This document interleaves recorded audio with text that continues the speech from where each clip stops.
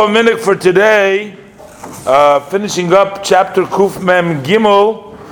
This is the order of placing the Lechem Mishnah.